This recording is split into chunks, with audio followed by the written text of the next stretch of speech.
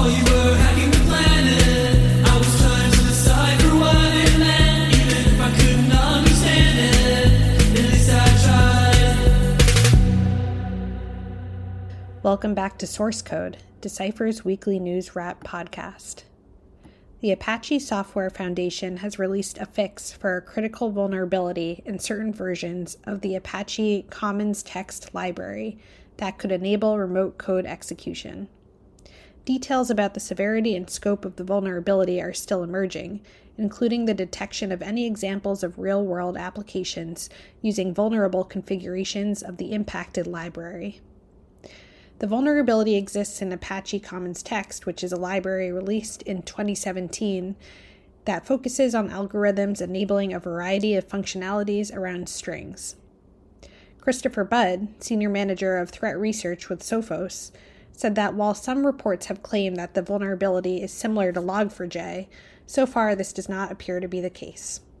Top takeaways is that we continue to see vulnerabilities in Apache and the Apache framework, and so people need to be ready to patch those.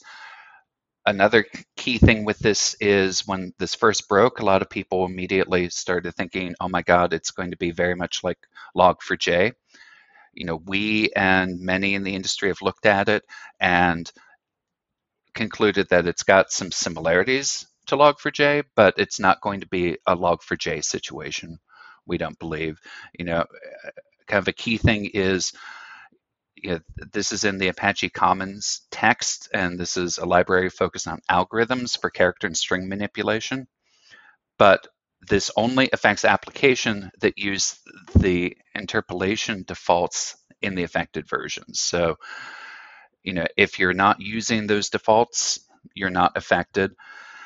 And some of the applications that accept user input into the library, they may be targeted for remote control with this, but people rarely pass unsanitized data to components like that. So, between all of those things, this does not look like a Log4j sort of situation in terms of broad attacks and concerns like that. That said, if you have the component, patch. Users are recommended to upgrade to Apache Commons Text 1.10.0, which disables the problematic issue by default. In other news, Fortinet is still reaching out to customers this week who have not updated their vulnerable products, nearly 2 weeks after sending the first private notifications to customers about the 0-day that was under active attack. Attackers are continuing to expand their exploit attempts of the flaw, and public exploit code is available. However, many organizations have not yet updated their vulnerable devices. Grey Noise said that it has seen 233 distinct IP addresses attempting to exploit the Fortinet vulnerability since October 13th.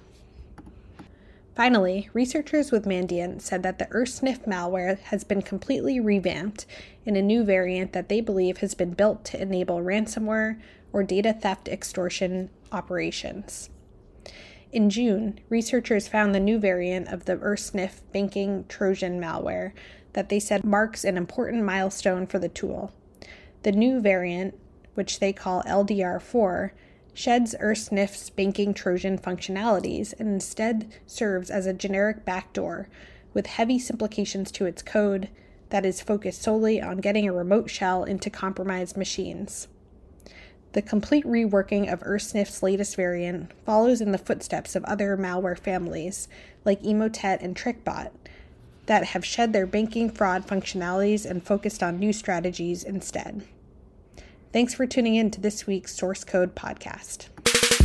While you were hacking the planet.